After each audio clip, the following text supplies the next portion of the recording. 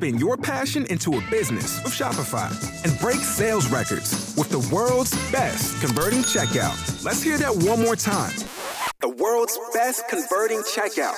Shopify's legendary checkout makes it easier for customers to shop on your website, across social media, and everywhere in between. Now that's music to your ears. Any way you spin it, you can be a smash hit with Shopify. Start your $1 a month trial today at shopify.com/records.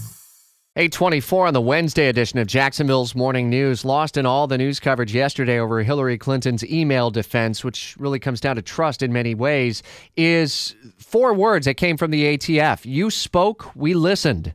Our Washington insider, Jamie Dupree, blogging on that one today. Interesting development coming out yesterday. Yeah, it was. The ATF acknowledged that the avalanche of public comment, both from lawmakers in the Congress from Florida and other states and average Americans, was overwhelmingly negative to what the ATF was trying to do, which was to limit the sale of certain armor-piercing bullets, ammunition for the future. But they backed off that plan. They didn't really drive a stake through it, Rich. I mean, they left a little opening there to still look at it, but it sure didn't seem like from reading the statement that they were ready to push ahead. It's a reminder, again, even though that there is a Democratic administration in power in D.C., the Congress is overwhelmingly, there's a big majority in favor of gun rights, and this showed it again on this issue. Where do you see the Hillary email story going this morning or maybe through the day today? Any news? I don't think anybody should be surprised that the answers didn't satisfy Republicans in the Congress. They immediately demanded that Clinton turn over her personal email server. She made clear she wasn't going to do that.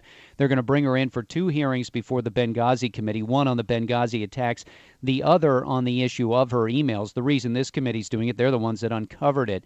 You know, the one thing reading a lot of the news stories today, the Washington Post is filled with a bunch of one of the first lines in the Post today is the circus is back in town, basically saying it's back to the old days of the Clintons and all their controversies. And, you know, part of me says, well, they've survived all the others. Why aren't they going to survive this one?